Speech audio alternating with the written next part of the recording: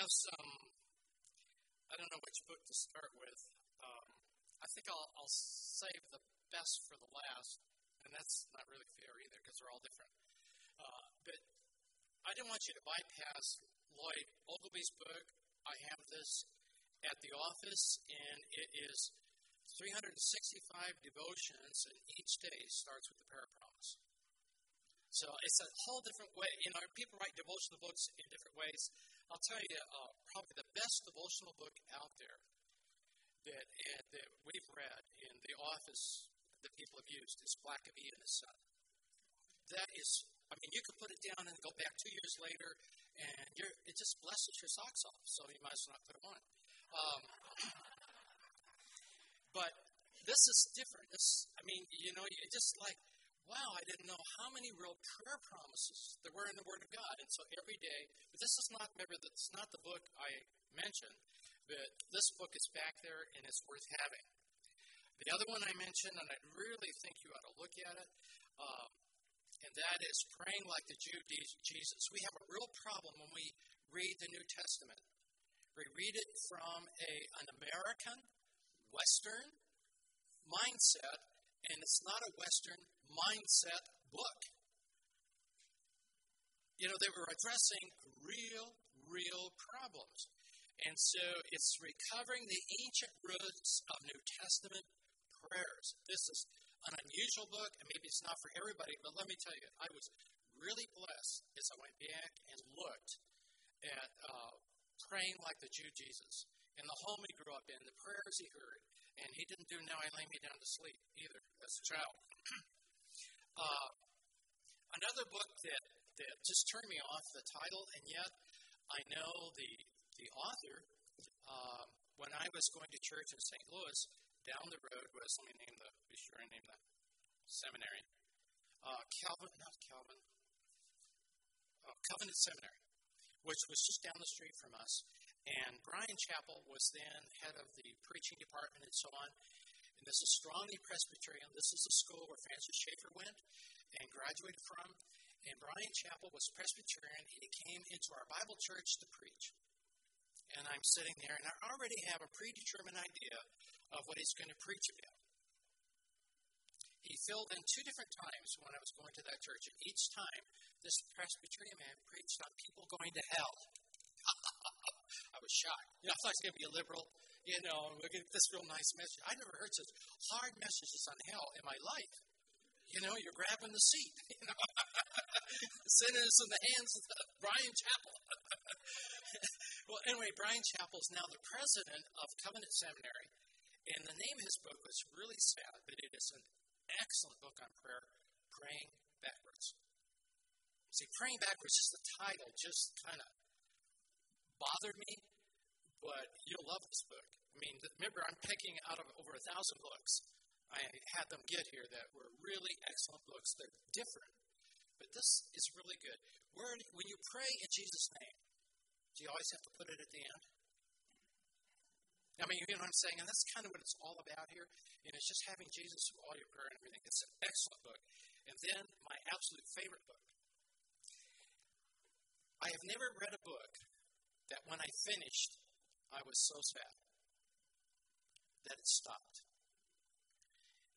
I don't know of a book of all the prayer books, and it's sort of unfair because when you read so many, it's hard to compare. But this book spoke to my heart every day when I came home. I was looking for it after my wife says, talk to me. Because my wife is, I don't want to say a semi-invalid, but almost. And so she doesn't get out very much and is in the house all the time. And so she wants me to talk. And believe it or not, I'm talked out. After 10 hours at the office, I've had it. I don't want to talk. What's your problem, lady? Besides being married to me. But this is the book.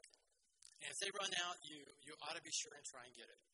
But this book challenged me to go deeper with the Lord and to walk with Him as no other book ever has.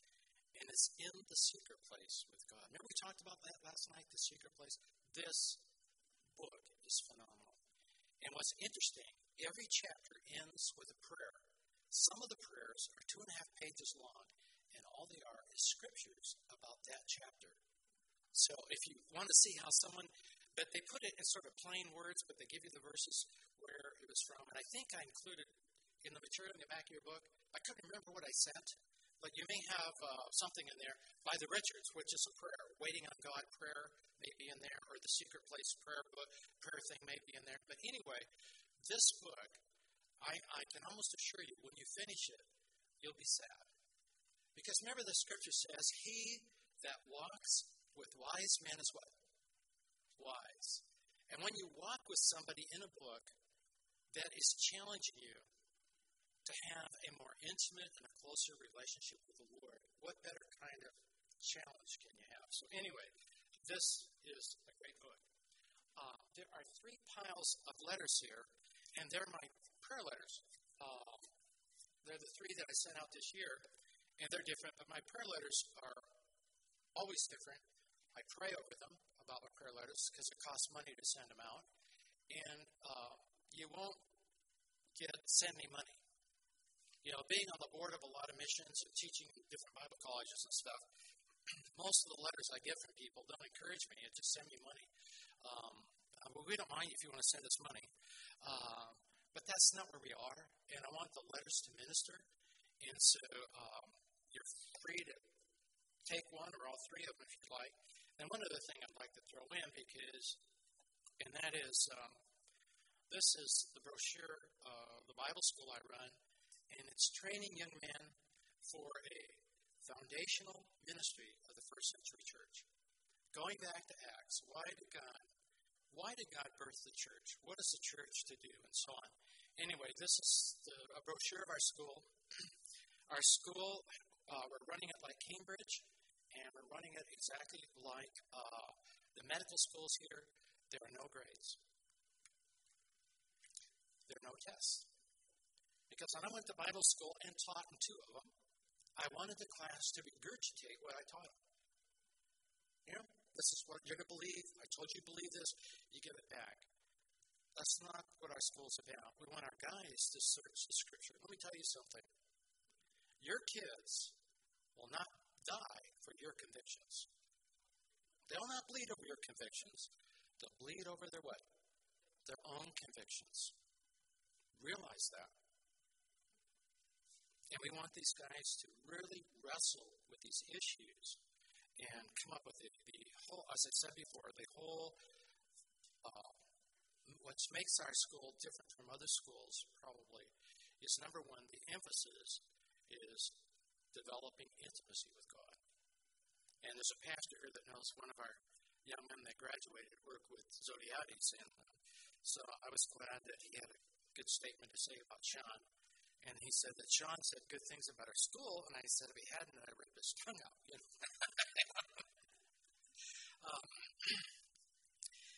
I was so caught up in Mummert's stuff today, I can't tell you. And then when I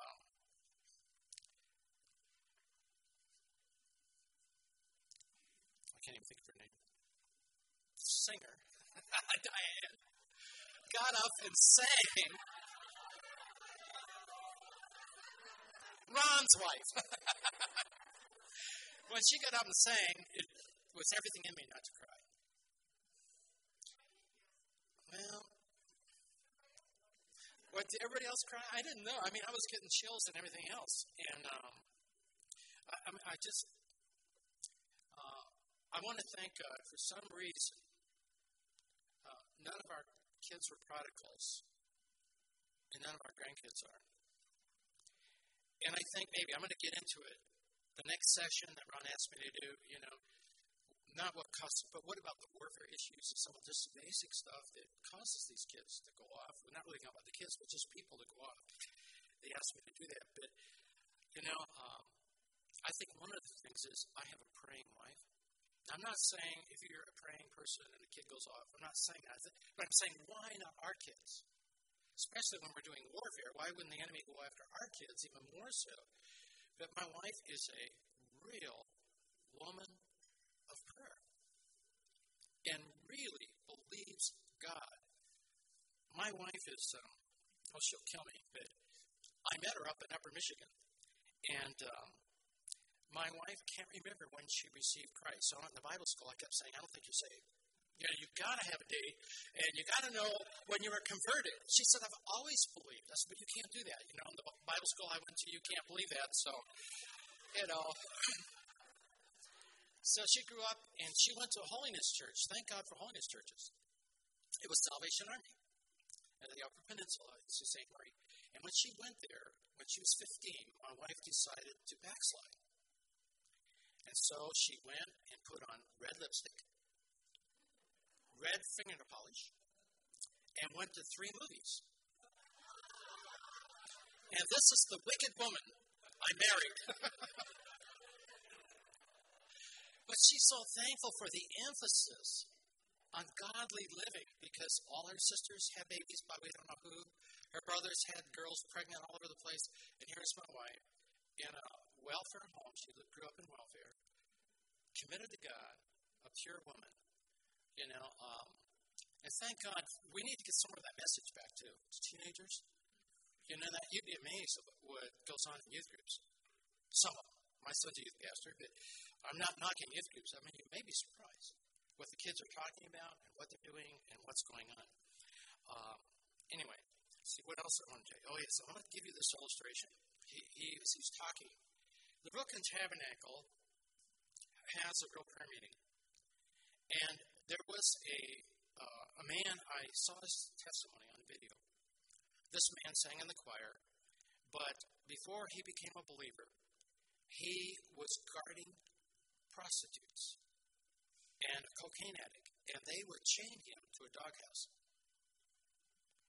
And he had a wife in the city, and I don't know where all this took place, but that's what he did. He was the lowest of low. And his wife was just so tore up because he's a cocaine addict, and he couldn't be any worse than this guy as far as an evil man.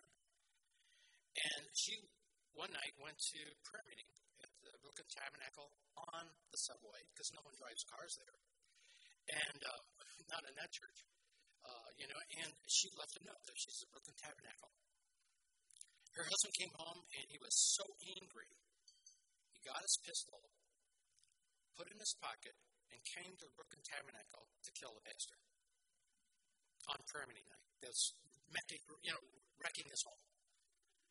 And when he came in the door, before he got there, the wife shared with people, pray for her husband's salvation. Over 2,000 people are crying out loud for this man's salvation when he walks in the church. Can you imagine? Thousands of people. It's not a Baptist prayer meeting. It's the other kind. Little on the wild side. And he's back there, and by the time he gets down to the front, he hands the pastor the pistol and receives Christ as his Savior. And I would like you to do this. I'd like you to go through your Bible. I think you'd be amazed. And look at the difference between praying and crying out to God. And in the Psalms, sometimes they're both together. God will hear my prayers, but my cry will enter into his ears. When you cry out to God, you know what that is? That's intense burden. It's just a cry from the heart. And I think prodigals need more what? Crying out from the heart. Crying out to God. Look at that. They are different, and there is a difference. If you want to do a study on it, that'd be great. But I think you'd be amazed at the difference between the two when it talks about praying and crying out. Another thing I want to tell you that when I left Bible college, I'm so thankful I had all the answers. And today, after all these years of serving God, I don't even know all the questions. We get some people for counseling, and they give you the feeling that they've arrived. I don't think they found the bus stop. Let's see what else. I jotted some things down here. Here's a good one. I just read this recently. A man went to a counselor and he said, Pastor, or counselor, can God deliver me from my lust? I mean, this is real. And before he could answer, he said, I like it. And he said, God delivers you from your enemies, not your friends. That is profound.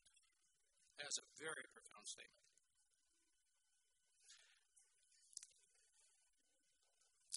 And another thing that goes with what Mummert was saying is really excellent. When you go to Bible school, the key to a book is the number of times a word is used. Usually that's what they tell you. The key to the book of Ephesians is the word in the King James anyway.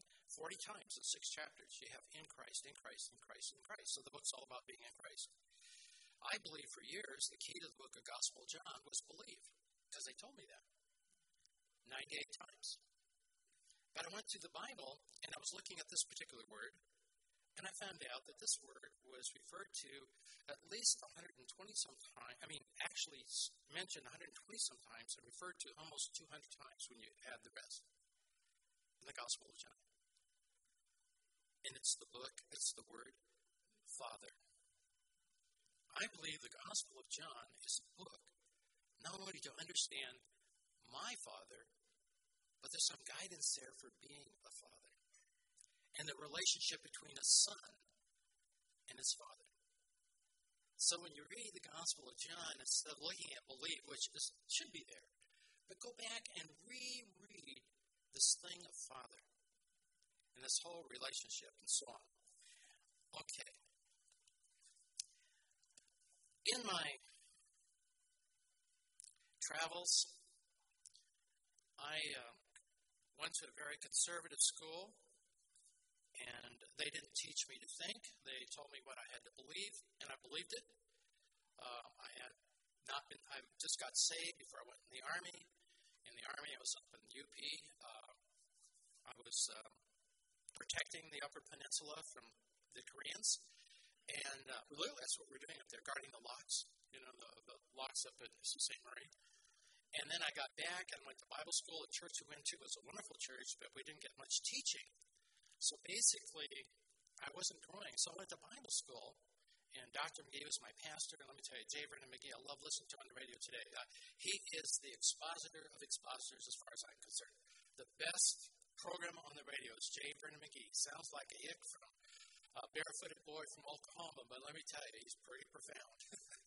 I just love the man. So I went to Bible school, and I never thought to question what I was taught. Because these were brilliant men and wonderful men, and they taught me all kinds of things.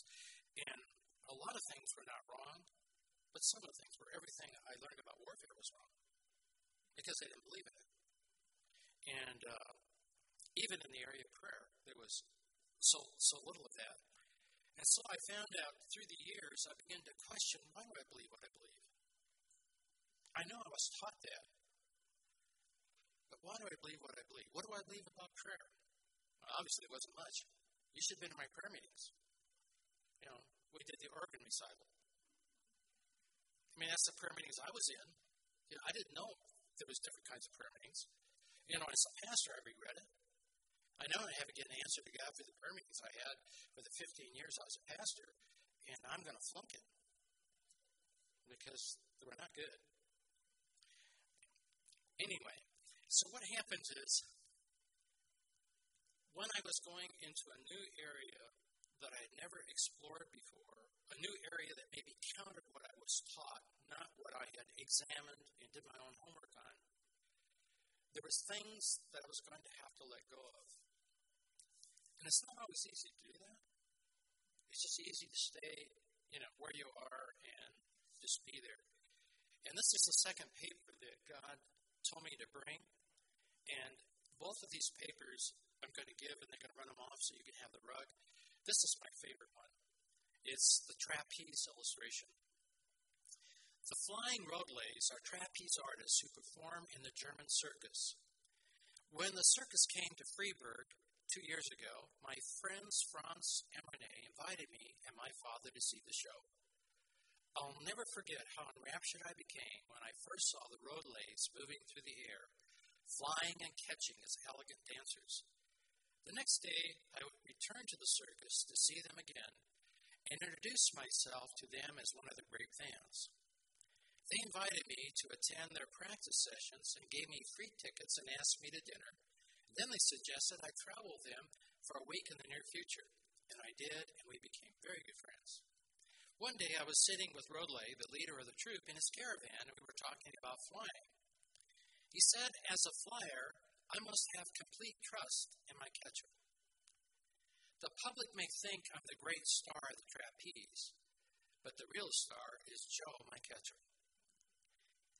He has to be there with me for split-second precision to grab me out of the air as I count him in a long jump. How does it work, I asked. He said, the secret is I simply have to stretch out my arms and wait for him to catch me and pull me safely over the catcher bar. You do nothing, I said. Nothing, he said. The worst thing a flyer can do is try to catch the catcher. I'm not supposed to catch Joe. It's Joe's task to catch me. If I grab his wrists, I may break them, or he may break mine. That would be the end for both of us. A flyer must fly, and a catcher must catch, and the flyer must trust with outstretched arms. What? The catcher will be there for him. But I have to let go of the trapeze. You understand what I'm saying? And so many Christians are doing what? They'll never let go and trust God. And I want to share one aspect of prayer with you now that was very difficult for me. I am extremely conservative. I mean, extremely. And when I walk down the aisle, if she's not singing and playing her music, you will hear, because I'm a squeaky conservative, even my knees squeak when I walk by you. You will know. And so it's when you're a squeaky conservative, it's very difficult even to go, where, which may be a little bit emotional, or, you know what I'm saying? It's just, maybe you don't know, maybe none of you have been conservative, but if you are, it's not easy. Let me tell you, it's not easy to break out of my little comfort belief system, and I had to do this. So I want to share something that was very difficult for me, and yet it's been one of the most blessed things in prayer for me. It's been amazing. I called my wife this morning, and I told her about what you guys are doing, out there with this stuff on the floor. And my wife is very sensitive to the voice of the Lord. And the Lord told her, remember I told you I have two grandsons, one that Jeremiah that's back, and Malachi that will be going.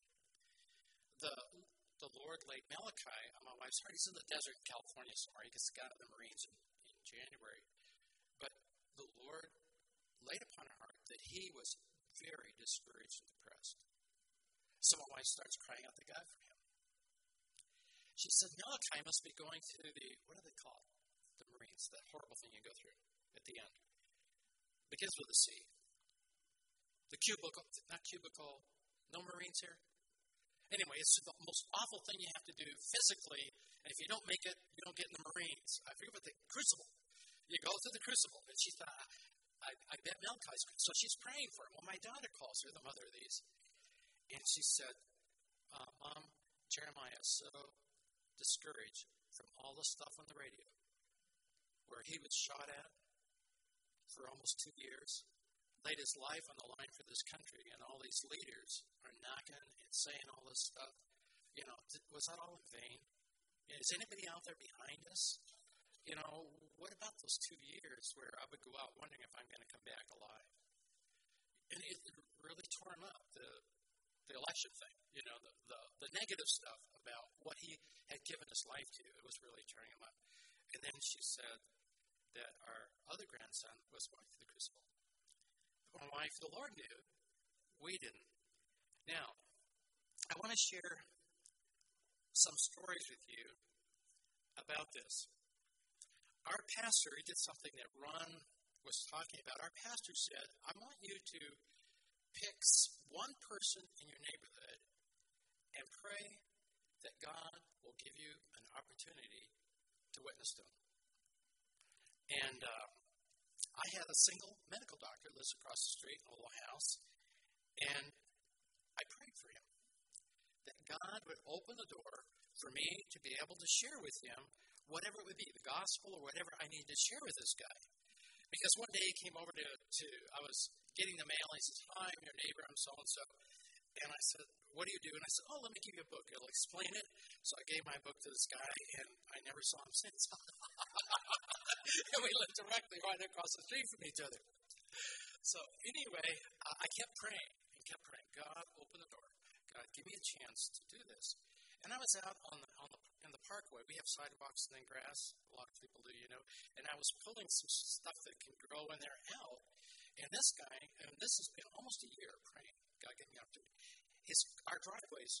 I can back off mine into his. And so he drove down because he's going to back in his driveway. I looked up and I saw him. And I said, "Man, you look terrible." And he did. And he said, "Oh, Jim," he said, "it's so bad." He said, I'll talk to you in a minute. And so he backed his car into his driveway, and it was one of these van type things.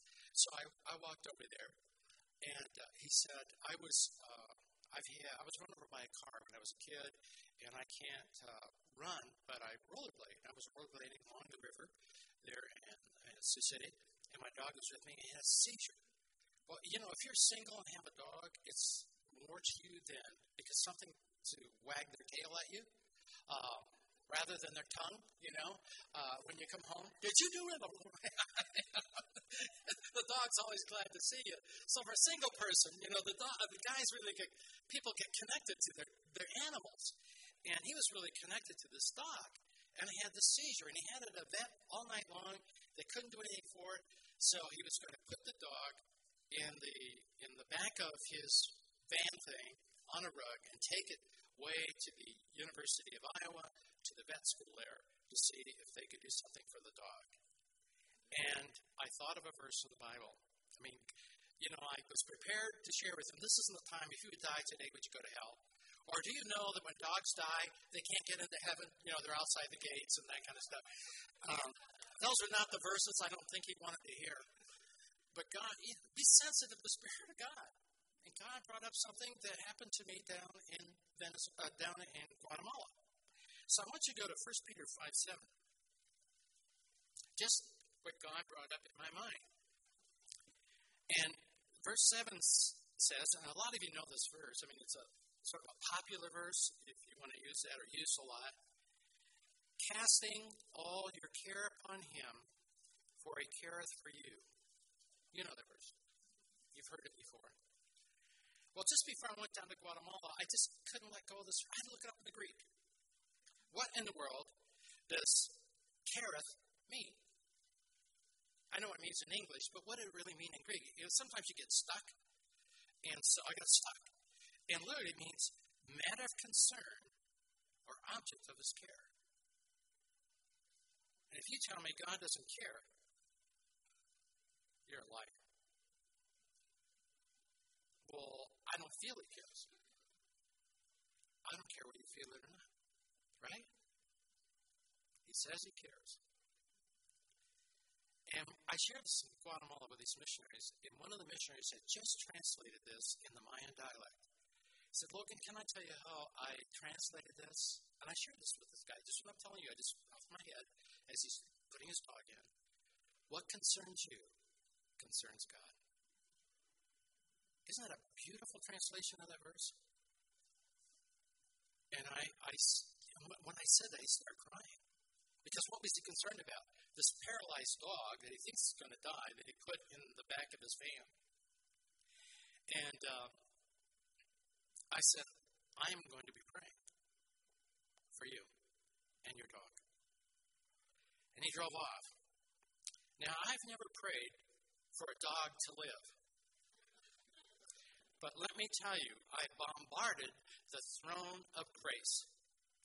God, this is Logan. I believe in prayer. God, there's more involved in healing this dog, but heal the dog.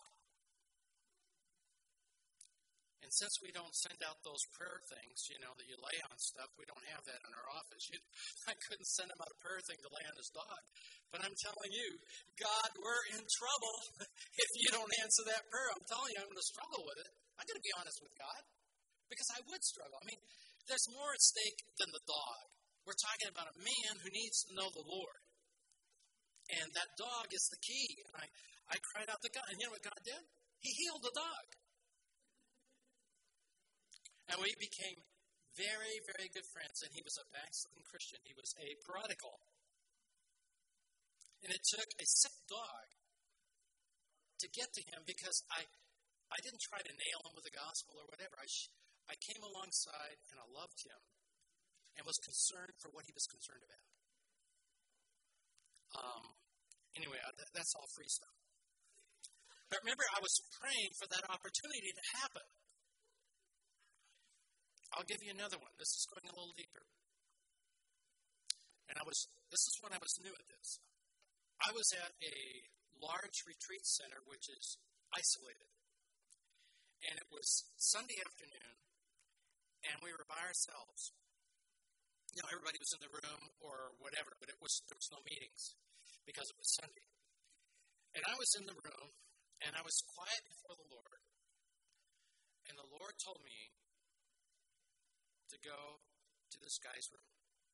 It just was impressed upon my mind. I need to go see this person. And I thought, that's probably just me. Well, God doesn't give up. You know what I mean? He didn't give up on me. He said, I know this thing of hearing my voice is new to you, Logan, but let me, and he kept doing it. And I knew I had to go. I mean, when you can't get away from it, I got to go. So I went down and I knocked on his door. He opened the door, and he looked at me like, what in the world are you doing? I thought he'd probably be, napping or resting.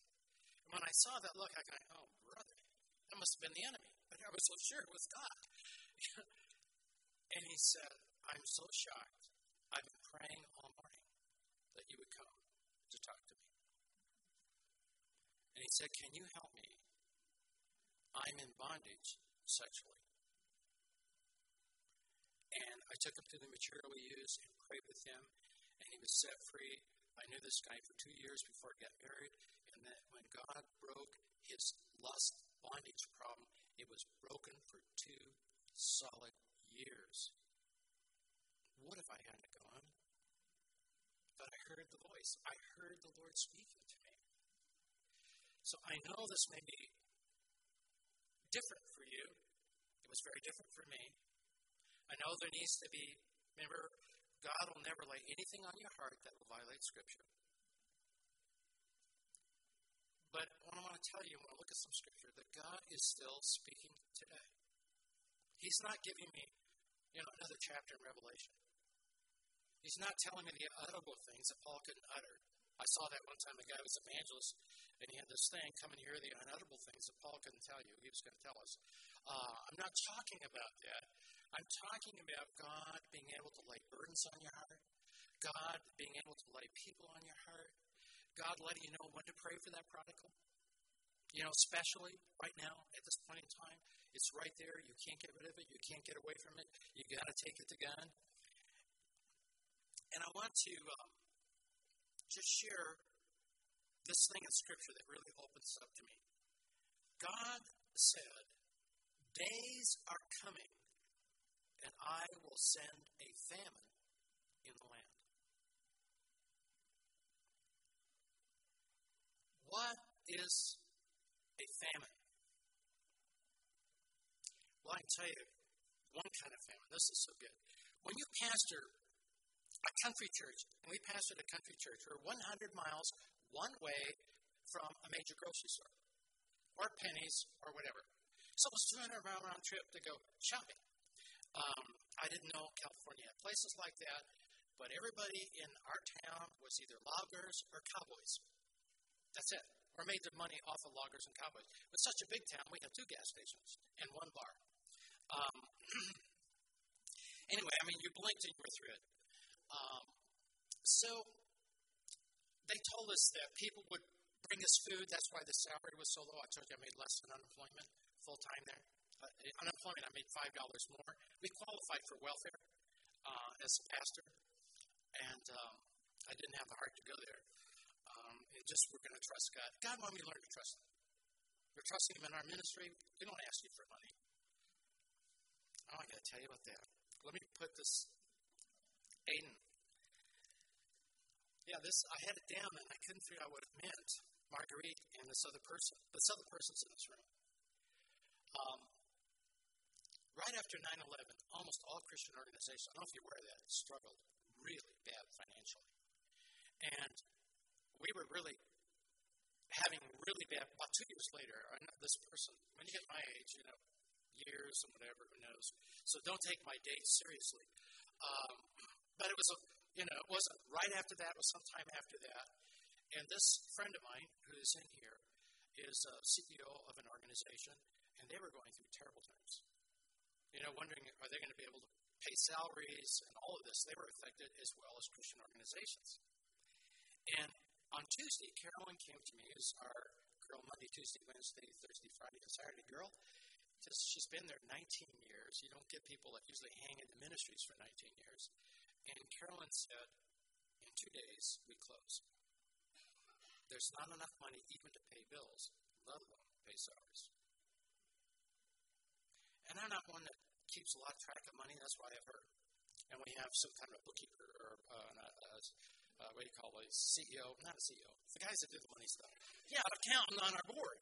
So I don't have to be messing with that. I want to mess with people, not with money. There's nothing colder than money. And so when she told me that, I thought, well, I really don't want to be in deliverance ministry if God's not in it. And if we're doing God's business, God's way, then God needs to supply. If He wants to shut it down, that's okay. It's His ministry, not Logan's ministry. You understand what I'm saying? It's God's ministry. But anyway, I thought, well, that's kind of shocking. 2 days, it's all over. And even in the middle of the week, I have to tell these people, well, I'm sorry, you have to go with whatever demons that are left. We're through on Thursday. I'm just teasing. But anyway.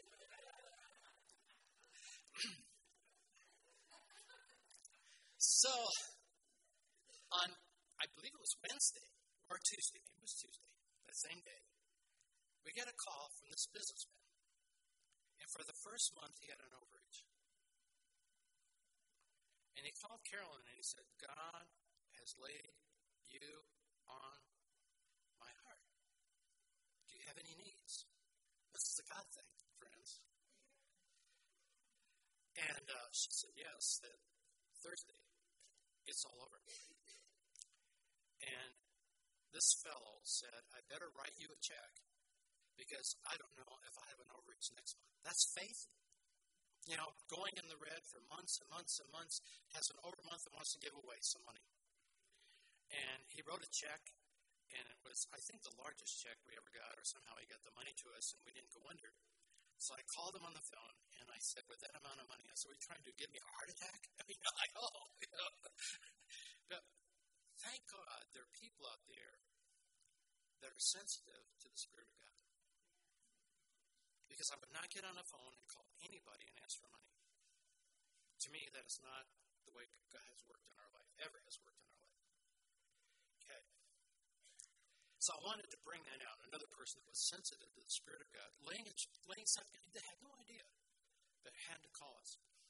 Okay. Now, this famine. I'm going to tell you about a famine. The first church I pastored out there in Nowhere, California, I hated it. I hated being there. I'm not a cowboy, and I'm not a logger. I was a flatlander, and let me tell you, flatlanders, I don't know what you call them here, but flatlanders is not a positive thing. That means you don't belong. In this little dinky town of 480 people with 60 miles one way, 40 miles another. I mean, talk about isolated. I don't know how to do steers or all that stuff and warble, and I didn't know any of this stuff. And I don't knock down trees with. You should see these guys do this stuff. They don't need to go to the gym at night when they're doing this with cutting trees down all day. You should see their arms. And they're bigger than both of my legs put together. Make Arnold Schwarzenegger look kind of puny. And so they said, well, people will bring you food. Well, I don't know what got into the chickens up there, but the chickens were laying eggs like crazy. And my wife is getting all the chicken recipes and all the cake recipes where you dump in as much of these eggs as possible. We were running every day a reserve in a refrigerator of 12 dozen eggs. And this is week after week after week trying to use up the eggs. And people would get, it's worse than zucchini. You know where they say, roll up your windows?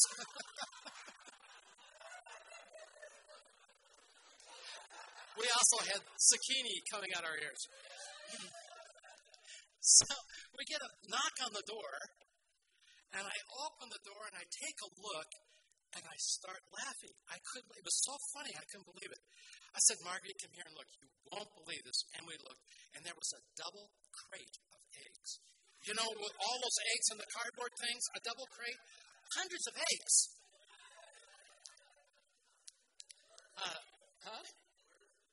Yeah. Anyway, it was so neat. That afternoon, Youth for Christ people came by. We never saw from Redding, California. They happened to be driving through where we were, up in the high mountains of California. And we said, by the way, could you guys use some eggs? And for that week, all they had eaten was oatmeal. They made oatmeal in the morning, and then they fried it for lunch and fried it for dinner and put syrup on it. And when we gave them a double crate of eggs, they were blessed of God. But you know what God taught me? Not always when He blesses me is it for me. It may be for me to pass that blessing on to someone else. Anyway, I wanted you to have that. I want you to go to Amos, chapter 8.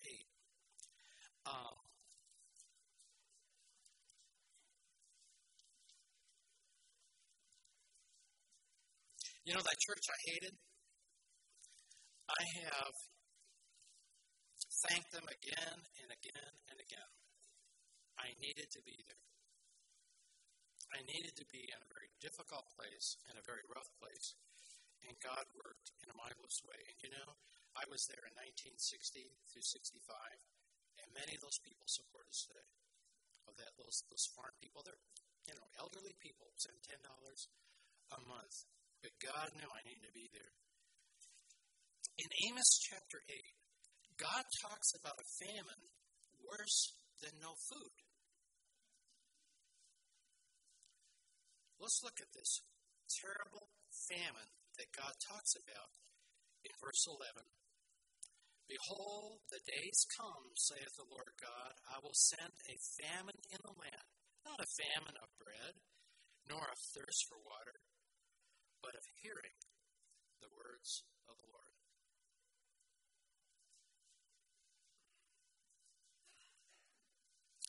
It's a very, very terrible famine when God is no longer speaking to His people. Why did God create us? What was the purpose of the garden? The voice of God walked with them. He created them for intimacy, and intimacy is not developed by one person talking. I like it. I think I gave it in your stuff. I have so much stuff that's really good. Calvin Miller is one of my favorite writers, and he said, when prayer is just me talking, I make God one big ear and me a giant mouth. I want you to go to 1 Samuel.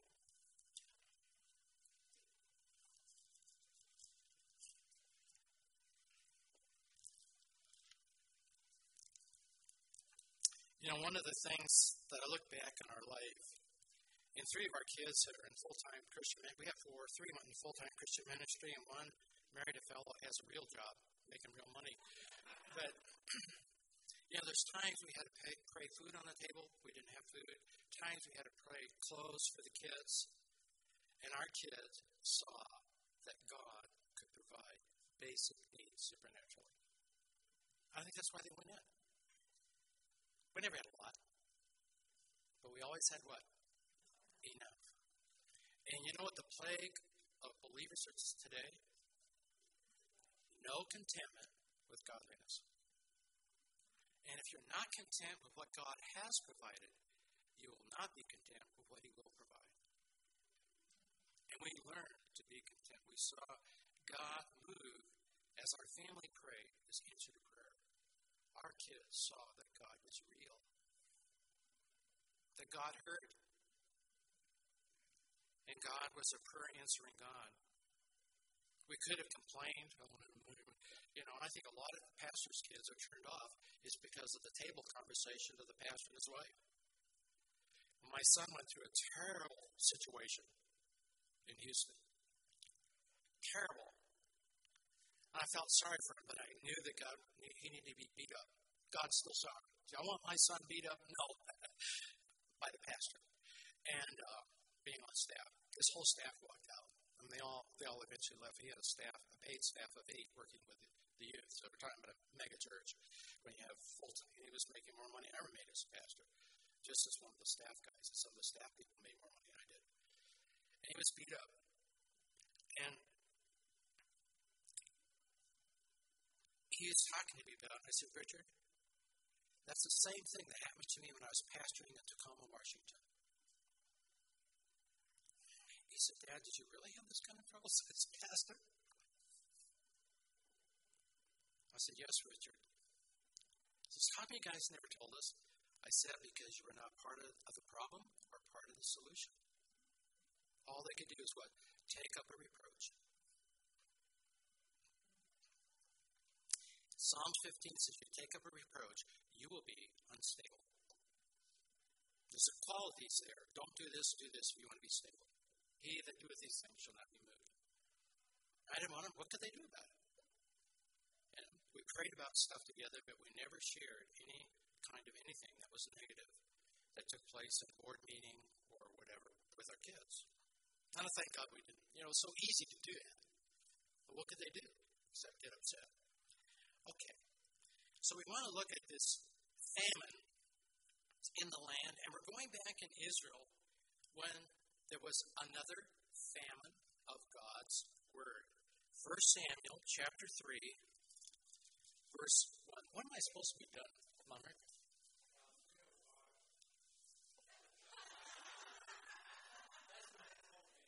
Is that really? Well, since I speak in the next hour, I guess I can rob me of my time.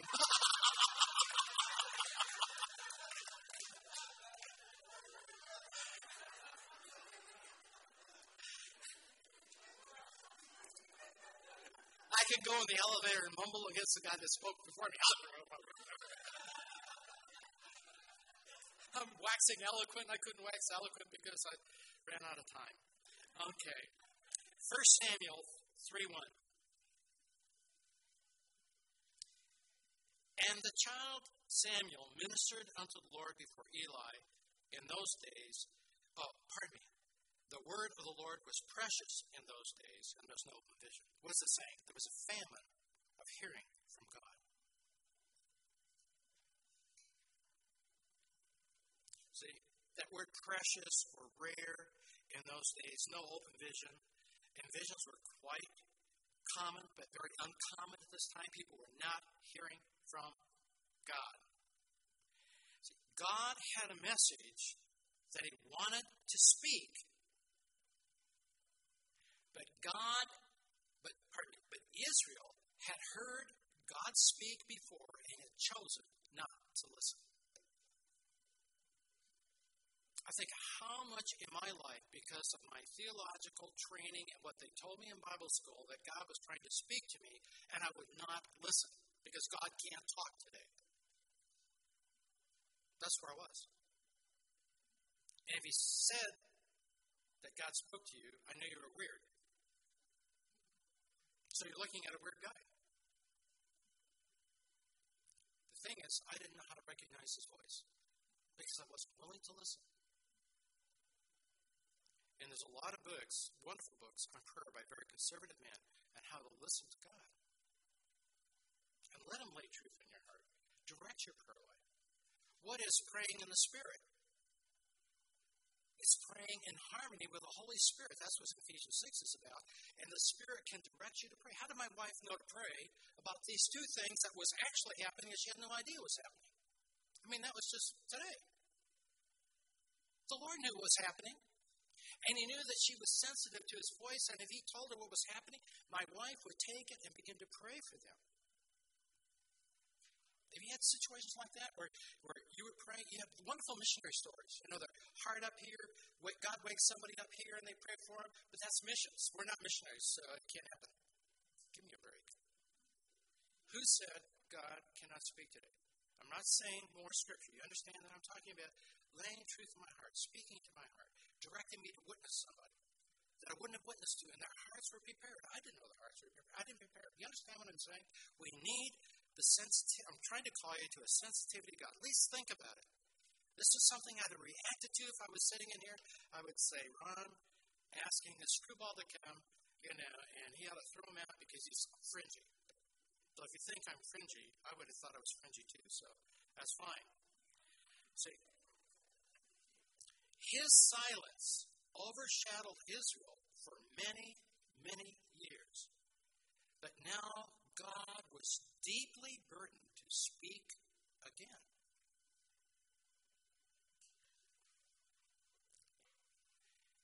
And when He spoke, who did He choose to speak to? A 12-year-old boy.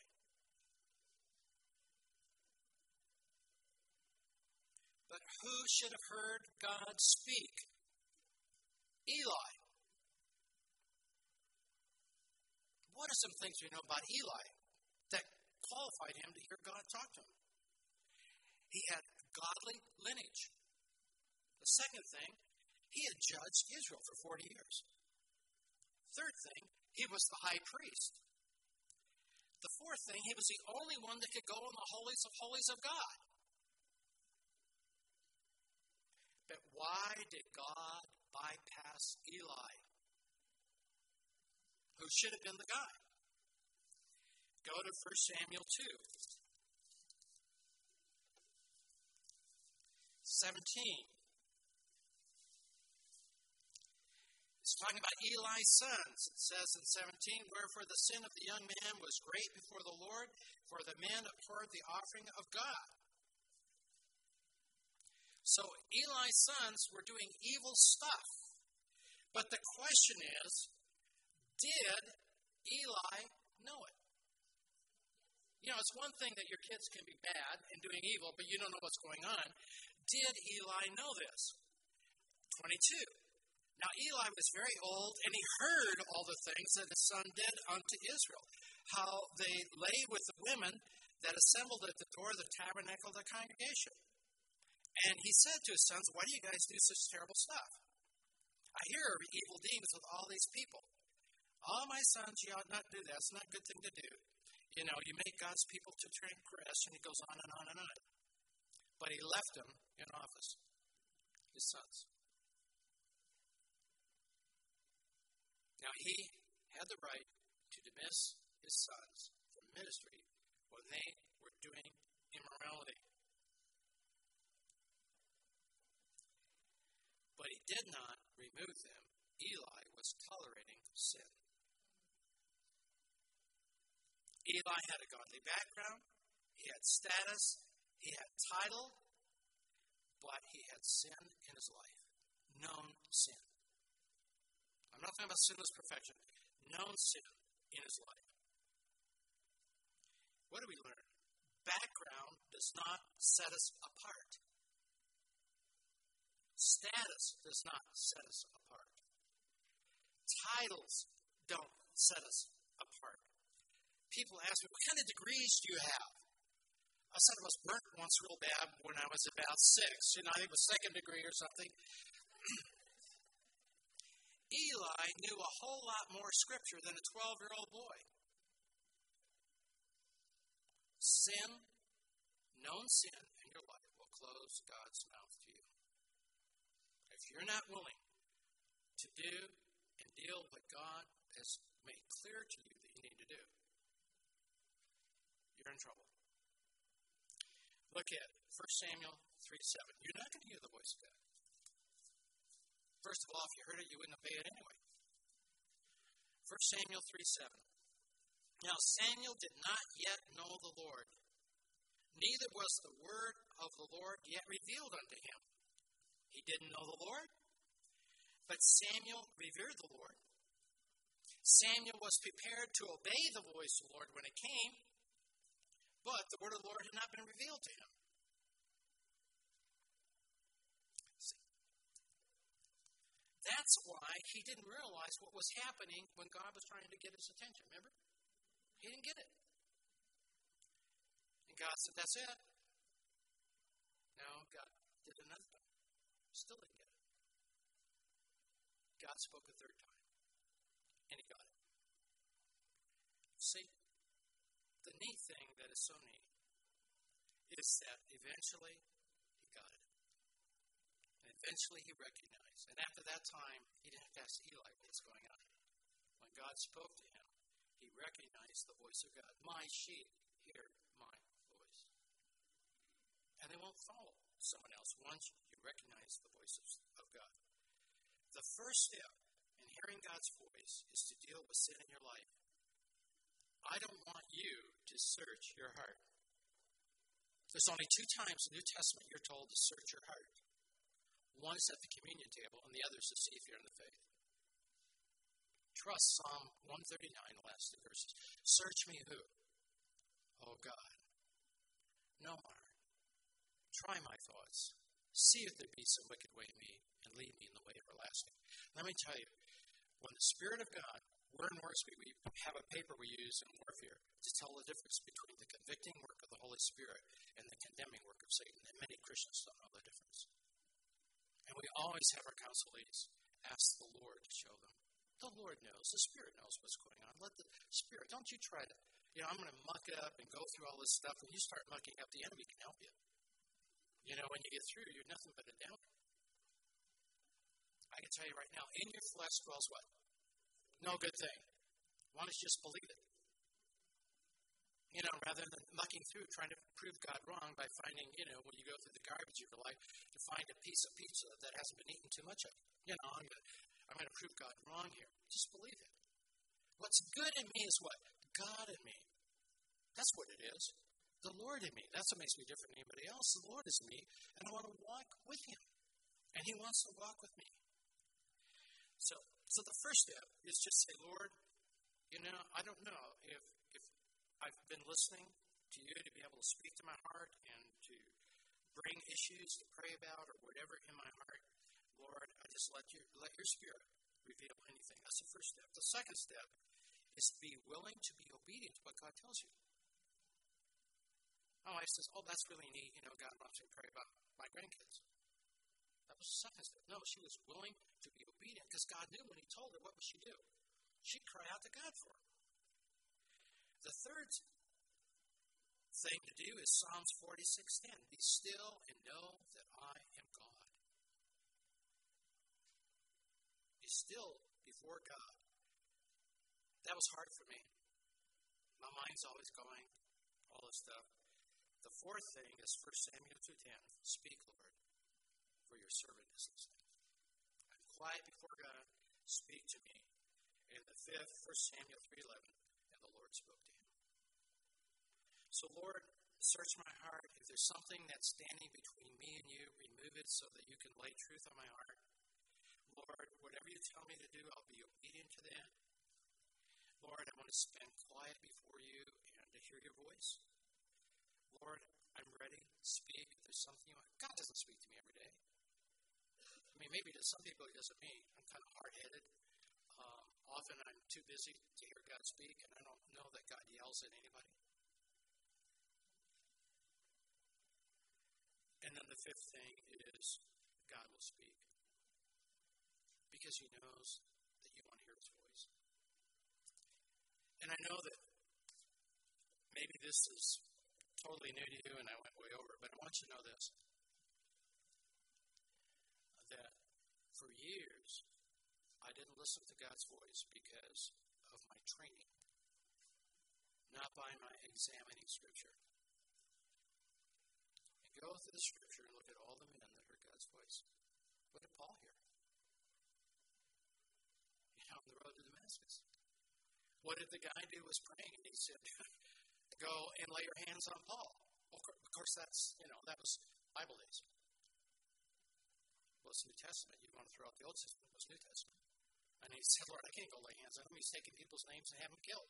He's letting God know what Paul was doing. And God didn't get all upset with him, did he? You dummy. I know. I'm telling you to go. But he went anyway. And I think when he said, Brother Paul, I think, but what? He was obedient. God knew this guy would go in spite of his fears. And Paul was healed by this guy coming. Just look in Scripture. I don't want you to be weird or strange, but be open. When you're in prayer time, for God to lay truth on your heart, to cause you to have to go back and get stuck in a Scripture. There's more there than I know. God wants me to go deeper, or God wants me to pray for someone, or God wants me to go to speak to somebody now. They're on my heart. He's prepared the heart. I don't realize that, but He's prepared the heart. And I need to go. I need to share with Him. And I need to say, Lord, what is it? What attitude should I go? Father, I just thank you for this time, and I know many here are shaking their heads, yeah, that they hear your voice and they're Spirit-led and praying. The Holy Spirit lays truth on their heart, and they know your voice, and they know when to share, and often they know how to direct prayers at time for different people and so on. But for others, Lord, I pray that they would consider it. I know in the Northwoods we spend a lot of time on this and go through lots and lots of Scripture and look at it. So I can understand if someone's having a hard time. I would have had a hard time a long time ago. But God, I'm so thankful that you have made me willing to listen to you. And Father, wonderful things have happened because I was being directed by you and by your Spirit. And so I wouldn't trade it for anything. I look at my Christian life, much of it as a pastor, was so sterile. I club people with the truth. I jot every tittle. And yet there wasn't the compassion. And Lord, I just pray that people would be open, if they're not, just be open to the possibility that maybe there's a famine in the land today. And we need more people that hear your voice and will walk with you and follow you and be obedient to what you want to say to their hearts. In Christ's name we ask this. Amen.